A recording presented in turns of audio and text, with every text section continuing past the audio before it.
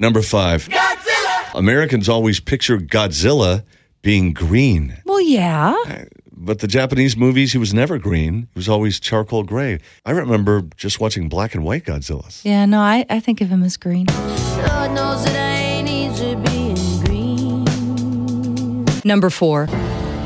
Boss Bottled. Fragrance for men. Before the brand Hugo Boss became an international fashion company, they manufactured uniforms for the Nazis.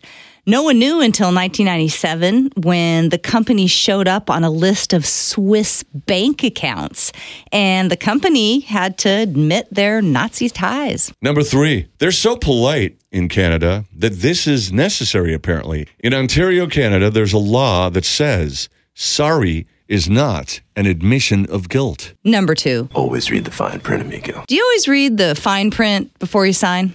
It depends, not with hookers, but with things like TVs and stuff. Well, I like to think I do, but sometimes I just kind of skim. If you have Apple's music app, for instance, you've promised that you won't use it to make nuclear or chemical weapons.